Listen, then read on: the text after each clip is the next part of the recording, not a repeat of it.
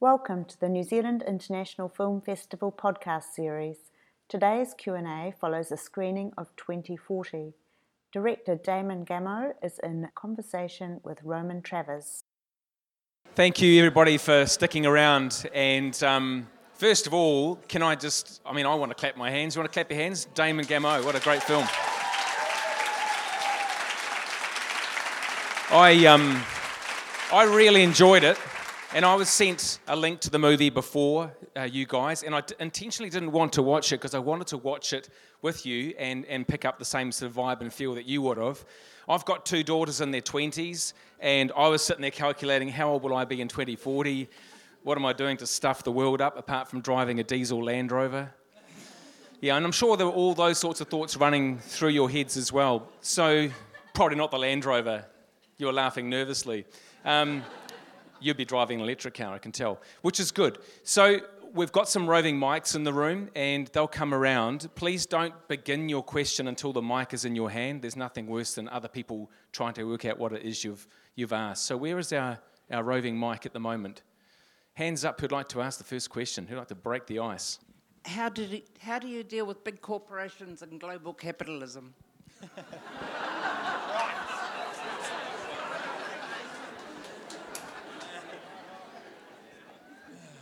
Excellent question. And one of the toughest parts of making the film was leaving out about 40 minutes around the economy section. And, the first edit went for about 3 hours long, and it just felt like it was for a different film, that I think I really wanted to make something that show what we can fight for instead of fight against. And I think that narrative is already out there. We all know it's broken. There's no doubt about that. It's destabilising our culture. It's destroying the planet. But I think the choice ultimately came to, because I knew this would be for a younger audience, that I was aware of how overwhelmed the kids were becoming about this topic and how deeply emotional a lot of them were. So I just chose in the end to make it a film of imagination and dream and hope, because there's just not enough of that. And I think, as we can all attest, it's a great motivator for human beings. The work of Viktor Frankl, any psychology textbook now will tell you that we need hope and we need the possibility of a better outcome if we're actually going to be motivated and act. So, as tempting as it was to take a big axe to capitalism, I just think there's already that narrative out there, and we know. So it was a conscious choice, but we've already been offered a TV series to do 6 or 10 episodes, and one of the episodes is going to be on the economy. Yeah.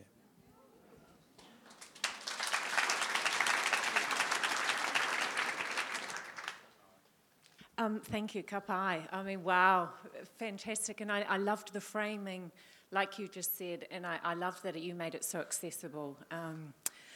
And that's the narrative we need. And I know there's a lot. I'd love to see that extended version, and I imagine a lot hit the cutting floor. My question is really around Indigenous wisdom. And I'm curious as to, I loved that piece, which I didn't know, around the dashboards and that community and the psychology of shifting from the individual to the collective and that connection. And I just wonder what your thoughts are around how we can reclaim some of that connection. Yeah, it's two great and very powerful questions to open. But in Australia, there's an interesting discussion going on at the moment. There's and it's quite spectacular. A lot of our older conservative farmers, like Cole, who was in the film, but there's a bit of a wave of them. Another man named Charles Massey, who I'd highly recommend. He wrote a book called Call of the Reed Warbler, which I think will go down as a bit of a tome in terms of regenerative agriculture.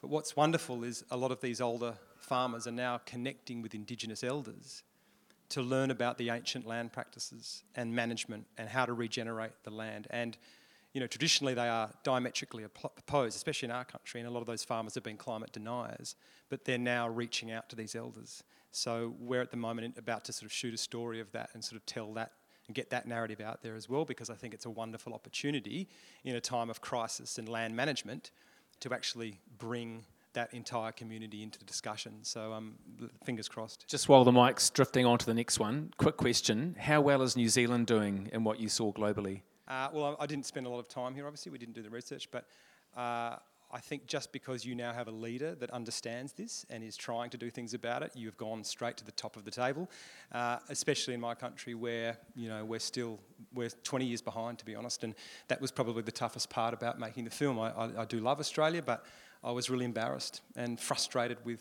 our lack of action. And I think the recent election in particular, we were all excited that this was going to be the time we'd really stepped up on climate, but we doubled down, and I think there's a lot of lessons for the environment movement out of that, again, we have to, it's storytelling.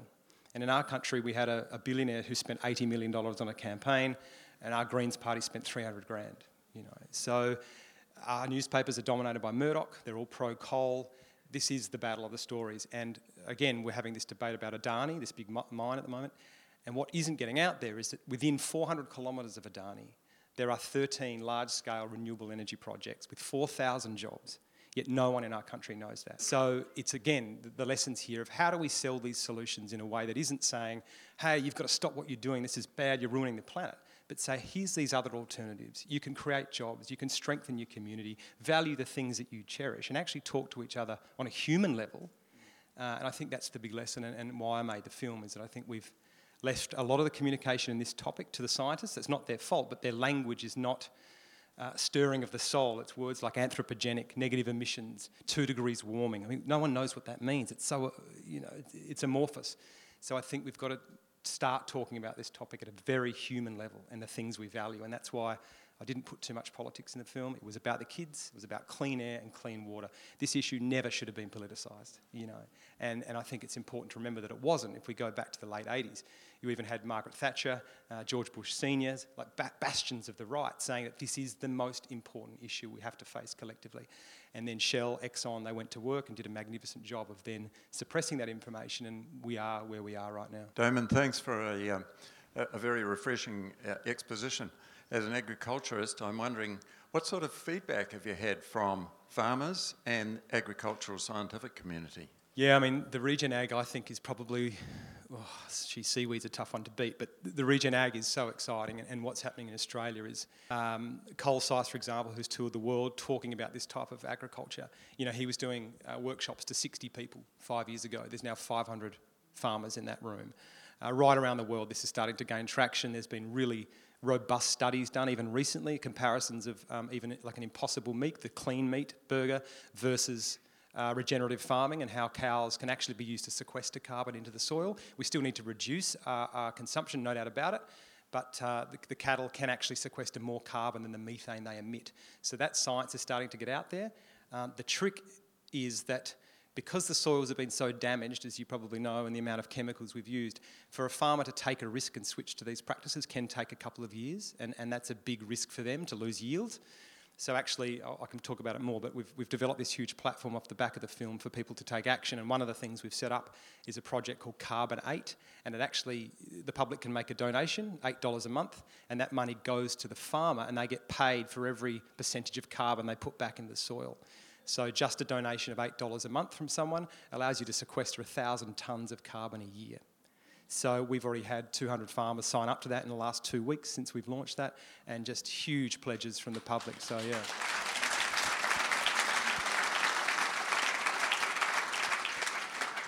I personally learnt more about carbon credits watching your film than I've understood in 20 years of hearing about it on national radio, so much appreciated.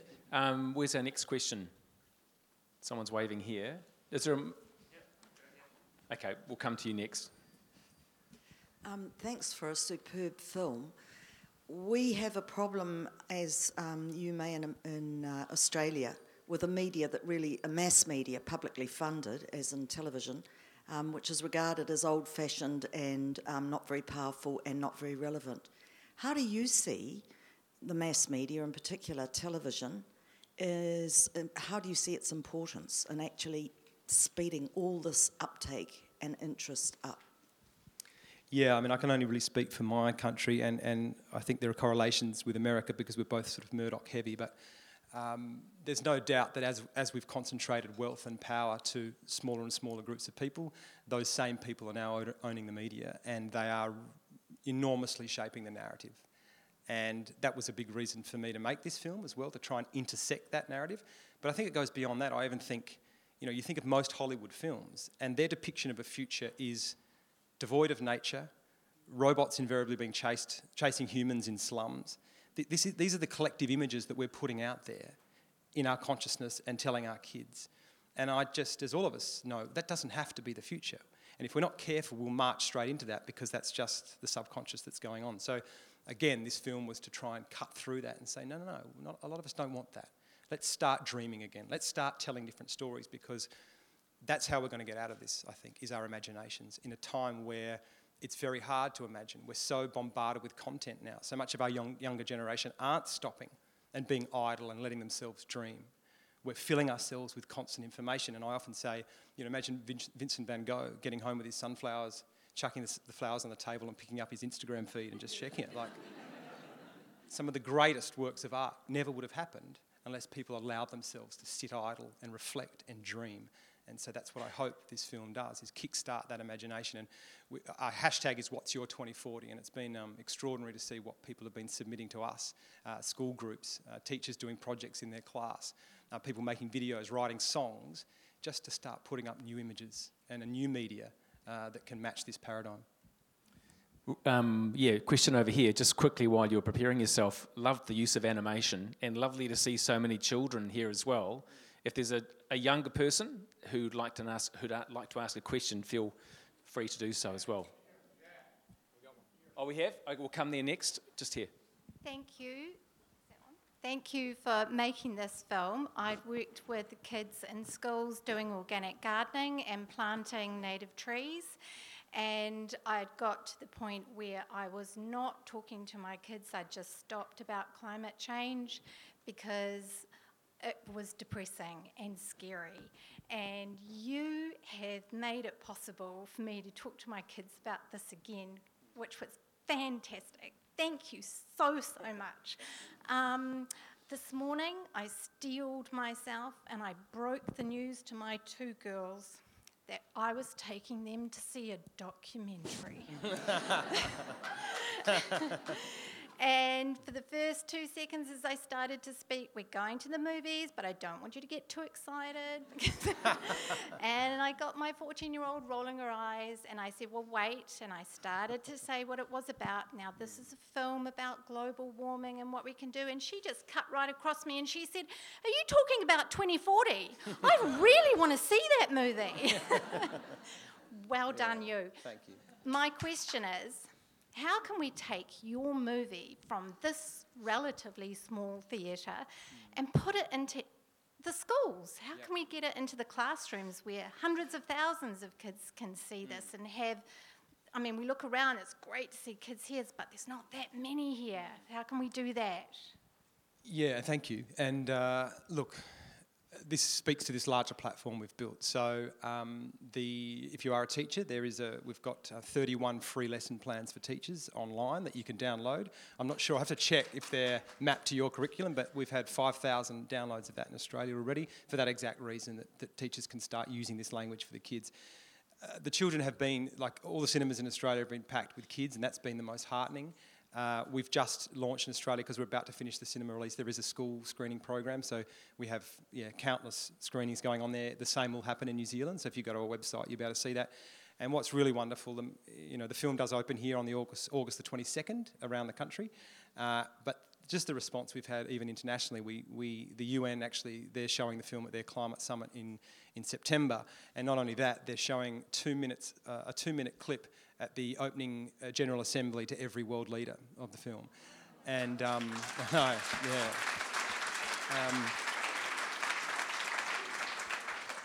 I just feel, the kids are the voices that are going to escort us through this. We need to help them and nurture them, but I really appreciate it. I think it takes all of us, and teachers, I think, play a crucial role in giving the kids hope again. Well done to your daughter, who was cringing and trying to hide there while you mentioned it. There was a young person with a question over the back here. Do we have a mic over there? You're not a young person. Well, you're young. Okay. But I'm passionate about aviation, and New Zealand depends on aviation as well as ships, but mainly aviation to bring people to our country for a large portion of our economy. I think solar-powered oblique wing and blended wing aircraft could be part of the future. Have you done any research in this area, and what do you think? Yeah, great question. So only, I think 3 weeks ago at the Paris Air Show, they released the first fully electric 9-seater plane that can travel 700 kilometres. All the researchers I spoke to about this said that in the next 4 or 5 years, you'll see a lot of the short-haul flights, sort of 2 hours, especially in the US. All the FedEx are about to adapt their planes to batteries because the problem is the weight of the battery, obviously. It works in smaller airlines. But they think the larger sort of scale air travel will be still 10 or 15 years away because of the battery weight. But there's also probably an intermediary period where we might use the combustion to do the takeoff where the most energy is required, and then it could switch to a battery for the duration and then engage again later on. But there's also really interesting technology around seaweed as a fuel and algae as a fuel to fly aeroplanes as well. So yet another great advantage to growing seaweed forests out at sea. There was a child. There you are. Oh, there he is. Okay, yeah, cool. I kind of have 2 questions. First, would you ever consider using fusion as an alternative power source? So the thing about the fusion is that it's always been just about to happen. It's always been 10 or 15 years away. And I know we're sort of getting closer now. And if it happens, then it's going to be wonderful. But I don't think we can bank on it just yet, and until we're waiting for that, we have to just double down and do the renewable thing as fast as we can. So if we get there one day, potentially, but the plummeting costs of solar and battery storage should be enough to excite us right now. In fact, California only yesterday announced they're going to build the largest ever, the world's largest solar and battery storage, which makes their gas production obsolete. So there's a similar model being proposed for the Northern Territory at the moment because we actually don't even need gas anymore. And question number 2. Would you ever think of using some rocks from the moon, because some rocks contain elements like hydrogen and helium? Would you ever consider using those to help power stuff in any way? Yeah, look, I think there is a bit of a narrative at the moment, often by very wealthy tech billionaires, to say we need to go off the planet and start mining other planets. And I think that mindset's the problem that's got us into this mess in the first place. I think we need to understand that we can't keep growing forever on a finite planet. We use about 90 billion metric tonnes of resources now every year on the planet. That's logging and metals and livestock.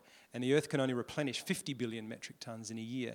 And at our current growth rates, we're on track to consume 180 billion metric tonnes by 2050. So that wipes out most living things on the planet. So I think rather than keep growing and looking offshore, off-planet, I think we need to value what we have here, use materials in a smarter way, promote circular or more sharing economies, and actually get back to an interconnected ethos that sees us caring much more for the planet we have, rather than trashing this one and escaping to the next one.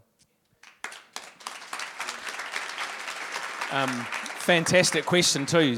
2 questions, fantastic questions there from a younger person. Feel free to keep the questions coming. We have one over here. Yep. It's very nice to see your second film. Last time I saw the one with the sugar one. That is very helpful. And today I'm not asking, or maybe asking a question. Is that, what should I say? I had read an article about the company. They use the dead fish to generate energy. Have you heard of this before? What did you say about, was it fish? Did you say fish? Dead fish. The fish that are already died. Right, For no, I didn't example, know that. the big company like Sanford or whatever in Australia, some fish, they already died in the vessel. And then one Austrian company, I think it's the first in Austria, they turned the dead fish into a fuel. Wow. And then there is a tourist vessel, is already the first one to use that as a biofuel. Wow. And the company, I think, that generate that fuel is the, I don't know how to pronounce it, it's MAESK. How do you pronounce that? The number 1 container ship in the in the whole world. Yeah, I'll have a look at that because that could fit very nicely into the 6-part series, so stay tuned. Then will you be able to promote it in Australia as well, or in New Zealand, because that is a very good biofuel We'll have to start charging you by the minute. Thank you. Yeah, Can I thank just you. suggest a couple more questions if we've got them? And I've just got one that some of you might be feeling. I actually felt excited and quite numb and scared at times watching that. And I don't know that I'm doing the right thing. And we don't own big corporations, most of us. So apart from not using plastic bags, what's some of the really practical advice that you give people here to go away with? Yeah, I mean, that was a really important part of making this film, was to make sure that we could capture that feeling afterwards and send people to action. So rather than being prescriptive and saying, you know what, eat less meat and ride a bike to work, which doesn't suit everyone, you can go to our website, which is called whatsyour2040.com, and there's a button there that says activate your plan. And we'll ask you a series of questions: what type of person you are, how much time you have available, and in particularly what you resonated with in the film. And then we've teamed up with about 50 different organisations around the world to give you 6 or 7 things that you can do right now in your home, at school, in your workplace. And some of those are really exciting. So, for example, we've apart from the Carbonate one, we've got permission to launch the first seaweed platform actually off Bruny Island in Tasmania. So we're doing a platform down there. It's a crowd fund for $350,000, and we're only 40,000 short to build that. And the microgrid energy that you saw in Bangladesh. So we set up an equity crowd fund for people to own some of that technology and bring it to Australia. And those guys have raised $2.5 million in 3 weeks, which is just extraordinary. So you'll see, whether it's educating girls, whether you're a teacher, there's just so many different ways that you can get involved and actually keep going and not let this dissipate and walk away today and get back on Twitter and forget about it. Actually, how do you keep that momentum going and that hopeful feeling? Yeah, which is so important. Did you have a question?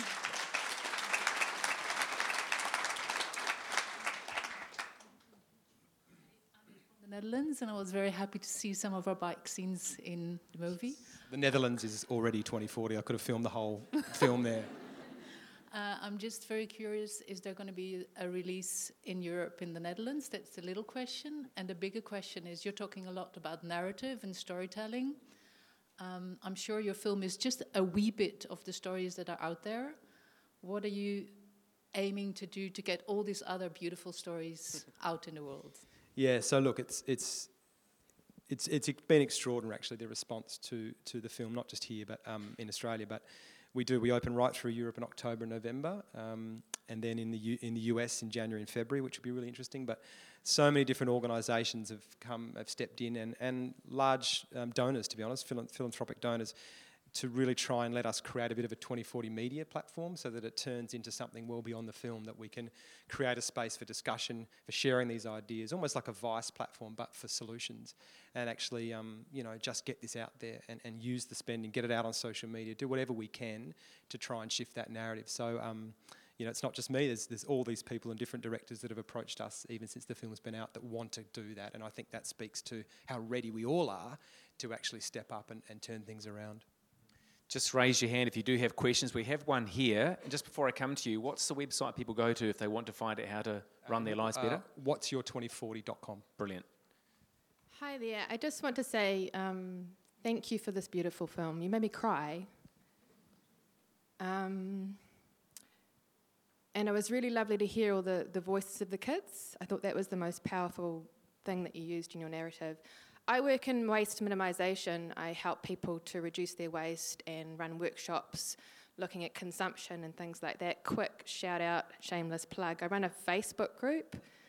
It's called Zero Waste in NZ. We've got over 25,000 New Zealanders joined up now. So if you are looking for solutions, it's a really great welcoming community to go and ask your questions. It kind of feels like some of the solutions that are being presented, not just from your film, but in the wider narrative, are looking at how can we solve this problem continuing with the consumption as we are now. And it feels like overconsumption is this big elephant in the room that we're not really addressing. And I just wondered what your thoughts on how we can look at solving that particular problem. Well, I think what New Zealand's doing is really interesting in terms of creating a different metric to measure society by, this sort of well-being index that's being proposed. I was lucky enough to spend 10 days in Bhutan recently. They had like a leadership conference there, and we got to sit in Parliament and look at how they assess their policies. And what they've done is created this gross national happiness metric. But what it is basically 9 pillars that every policy has to go through. So yep, GDP is a small part of that. But also there is community vitality, environmental well-being, psychological well-being, gender. And just to see this group of politicians discuss all these factors before making a decision suddenly changes the value structure and the foundation of anything that gets created in that society. So you walk through a school, because it's come from that set of values, it just feels different. The streets are different. The way people interact with each other, they're not over-consuming, because that's not seen as the pillar of success and constant growth. Advertising, spending $6 billion a year to get us buying more stuff, that's not allowed there. So I think whatever new system we're going to move to, I think this is a wonderful way to create a stepping stone and a transition, because these are the things we value, deeply value, and they mean a lot to us. And I think lots of people are only consuming because they don't feel fulfilled or happy in parts of their life. There's an emptiness there. And I think the more we can address that, create stronger senses of community, I think the repercussions of that will be less consumption, less need to please and fill that hole. Maybe.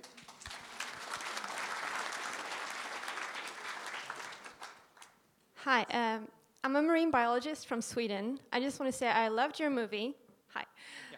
Yes, I loved your movie. I have a comment and a question. The comment is about that you're portraying the loss of biodiversity as something that, from what I saw, you're portraying it as it can be regenerated, whereas as a marine biologist, I have learned that that's not possible. Like when species are gone, they're gone forever. That could be something to think about for everyone. And my question is about the tragedy of the commons. So you're mentioning in the movie how shifting focus to a we perspective from the I perspective could be good for a community. But I'm wondering, have you considered how that could change each individual's sense of responsibility? Like, what is my responsibility? How should I change in this? Yeah, so to your first comment, I think, yes, you're right, there's some species that aren't going to come back. I think that's, I think we all understand that. But what I saw in the film, both with Brian in Massachusetts and the research they've done, once the kelp has grown in the oceans again, the fish start laying their eggs because they've got that habitat. Suddenly that brings back the larger fish, and suddenly they're getting whale sharks in parts of the atolls that haven't been there for 30 years. The same with the regenerative farmers. All the farms you go and visit, these perennial grasses that have been laying dormant for who knows start to come back. That brings the insects and the bugs and the dung beetles, and then the birds come back. So there is a way of that system, that ecosystem of biodiversity to regenerate, as long as you create the right conditions for it. And that was the turning point for me about the regen ag, when I stood in some of those farms and just, it was magic. And I thought, this is where I want to get my food from, because all that life in the soil, the 7 billion microbes, are being passed into the food. And this is something we're trying to make clear. I took it out of the film, but you'd have to eat 8 oranges today to get the same level of vitamin A that 1 orange had 60 years ago, because of the life in the soil. So how do we make that connection to people? Even if they're dubious on climate, we have to fix our soils. The UN says we've got 60 years of topsoil left, because when the settlers first came to Iowa, it was 16 feet deep. It's now 30 centimetres, because we've been mining that soil of all its life and biodiversity and nutrients. So I do have more faith in nature than that. I think once we get out of the way, things can regenerate very quickly. The tragedy of the commons is an interesting one, and it has been, that narrative's been, I think, incredibly hijacked by the right wing, to be honest. I think what I love about those dashboards is that sense of making the invisible visible again, and making us all accountable to understand that we all play a part in this resource consumption game. And it's funny, because we only recently got solar panels at our house, like a proper system. And it's incredible how much more aware I am now of when we're using our energy. When do I put on the washing machine? I've suddenly become conscious about our resource use. And I think that we have technology on our side for the first time to do that on a really large scale. And I think inadvertently it reminds us that we're all connected and we're relying on each other. Yeah, there are countries in the world where if you build new now, you have to have solar panels and you have to collect your own water off the roof. Why on earth aren't we doing that here? Yeah. I don't know. But there was a younger person. Here we are. You're a younger person. Do you want to stand up on the stage? Yep. Come up here. Come with me. Come and stand beside Damon. Actually, sit in this chair. Sit in this chair. You can be me. What's your name, mate? My name's Tommy. Well, in which countries are microgrids illegal, and why are they illegal in those countries?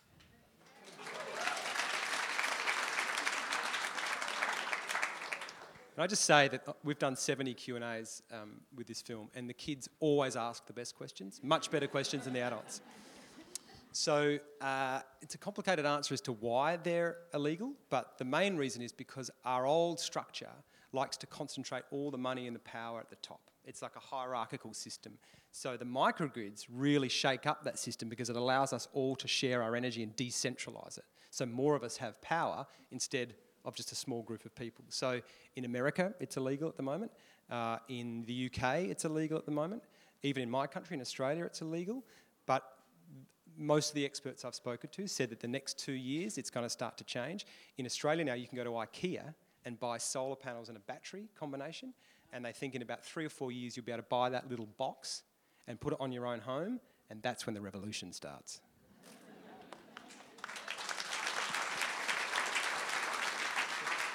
Did you have any more questions? You did very well. I'm not paying you, by the way, but you did very well. Thanks, Tommy. Was there any? We've got a question here. Okay. Oh, hi. I loved your vision of the city and being able to hear the birds sing and have the space, and it's a beautiful vision. And I'm wondering about the driverless vehicles, and my question is, do they rely on 5G to make them work, which is definitely not friendly to biological life? That's my concern. Yeah, so the whole 5G thing has really come out in Australia in the last 6 months, so it wasn't there when I edited the film. And the driverless cars that I went and sat in and the ones I talked to the experts about were all running on 4G still. So yes, there is a discussion of whether the cars are going to require 5G. I spent a week 3 weeks ago just looking at every single conceivable study on it, and I must admit just came out completely muddled about what the truth actually is. Couldn't find any proper independent studies, not from one of the companies, about the effects of it. I know EMF does its damage anyway, we all know that. I have a feeling, though, that the 5G has been overinflated in terms of its actual effectiveness, that some of the companies that I read about said that we don't necessarily need it. A lot of the things can run on our existing 4G network. It's just, again, this narrative that says we've got to keep growing, it's got to be bigger, it's got to be 5G, and then it's going to be 6G. Like, when's enough? When do we actually stop and say, we've got enough data, we've got enough information, we're actually living pretty good lives like we are? So I think that's a bigger question, but I don't have an answer for you yet, unfortunately, and I am waiting. Actually, Switzerland's probably the country that are going to do the most robust study. They're doing a huge test on it at the moment, and I'm eagerly awaiting that outcome, because then we'll make a statement either way on the film, because it's obviously crucial. Yeah. Maybe just time for one or two. We have one more. Oh, yeah. There's one in the front, one at the back. Where's the closest mic? Here. Oh, okay. We might have three more. Okay.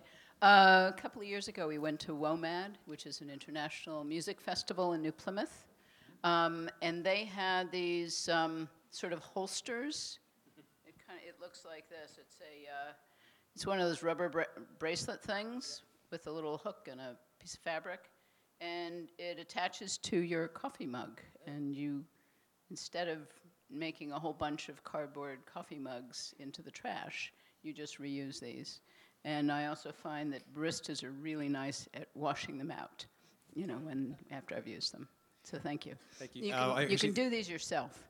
There's actually a really amazing innovation that's come up out of Berlin. There's a guy now who he drives around all the cafes after the morning rush, and he collects the coffee grounds, and he's built a mould that actually makes disposable coffee cups or proper coffee cups out of the used coffee moulds.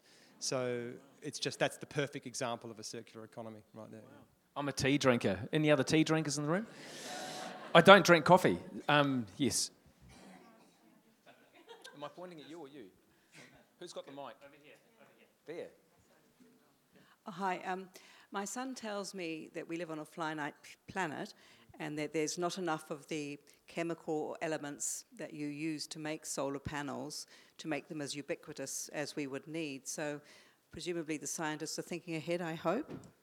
Yeah, so in Australia there's just been, there's two companies that have emerged in the last 6 months that actually recycle panels, so it's becoming quite a big industry to collect older panels and refit them and repurpose them using those materials. And it's called a remanufacturing industry, and I think I sort of mentioned it in the film that the same's going to happen with cars. If we're going to have less cars, what are we going to do with all those materials? So industries we don't even know about right now are going to start popping up if we're going to have to turn this around. And Paul Hawken, actually, who's in the film, who I sit on the pretend wind turbine and have that conversation with, he's just writing a book at the moment called The Regeneration, and it's about the 1 billion jobs that we can create by building this version of 2040.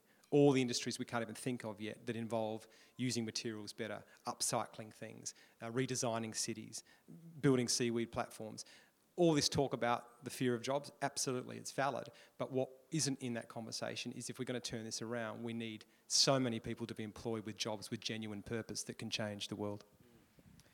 I think we are on to our last one. By the way, tea bags have plastic in them, which is a horrible thought, but they do.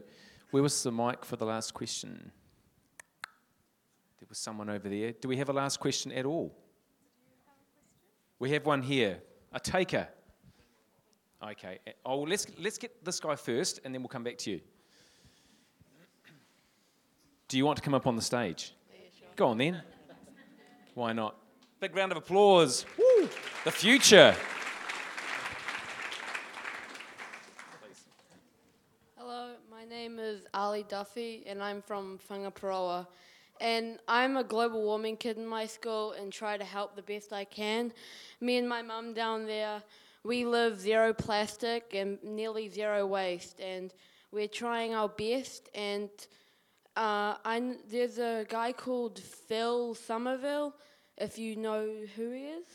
No, well, he travelled from New Zealand to America and back and picked up every microplastic in his boat to research about it, and I'm pretty good friends with him because my dad's mate's really good friends with him, and so.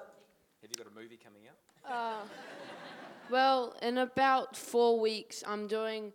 My teacher, I keep on being annoying, saying, "Can we do more about global warming? Can we please be taught about global warming?" And the teacher is just getting insane about me. Keep on saying, "Can we try help this planet?" And then the teacher's like, "Ali, I'll give you a lesson. You have a whole hour to say whatever you want and teach your class." Thank you. And I was like, sure, that's amazing. So I'm having Phil Somerville to come down with me and help with the presentation. And I know, yeah. I'll offer you one too, mate. Why don't we do a screening of the film at your school and I'll Zoom in or Skype in and do a Q&A with your class. How about that? Deal? Yeah, okay. Okay, done. That's great. Ali, thank you. Deal. Let's hear it for Ali from Whangaparoa. Woo! Okay, get off. Will you have the mic? You have the last question. Hi, great film. Really enjoyed it. Are you consciously pursuing a way of doing things that basically sidesteps the whole political frazzle that we're in at the moment? This sort of gridlock and insane sort of stuck place that we all seem to be in. Are you consciously going around all of that? Yeah, to be honest, I am. I think people are so disillusioned, especially in my country, and just sick of it. And as I said before, I don't think this should be a political issue. This is our home, and that's why I did that scene at the start to say that, it's a home that we're renting off future generations, and we've got to change that metaphor, I think, and it's been politicised. And it's really interesting. If you look pre-scientific revolution, every culture on Earth had such a different metaphor for the planet, whether it was custodians of the land, whether it was, I think the Chinese said, reverent guests, Mother Earth and Father Sky. As soon as you get that Cartesian model kick in, and there's been great development since that, but the language starts to shift from an extraction model. I mean, Bacon used to say, we must tame and hound nature in her wanderings, enter and penetrate her every corner. So we've fundamentally changed our view of the planet, and I think unless we shift that back to a deep care and understanding, we're not going to get through this, and it's not going to happen through a political lens. Yeah. Thank you. Thanks. Yeah, thanks for sticking around and asking the questions. There's clearly a lot of interest in that, and it's been a great way for me to kick off the New Zealand International Film Festival. There's another week to go, so make sure you look online and grab what you'd like to see. This is a book that I think I'll be getting. It's 2040 by Damon Gameau, so it's in Unity Books, and I think it's in Unity Books, right? So there we go. That was fantastic. I think we should give Damon a great big round of applause. Thank you.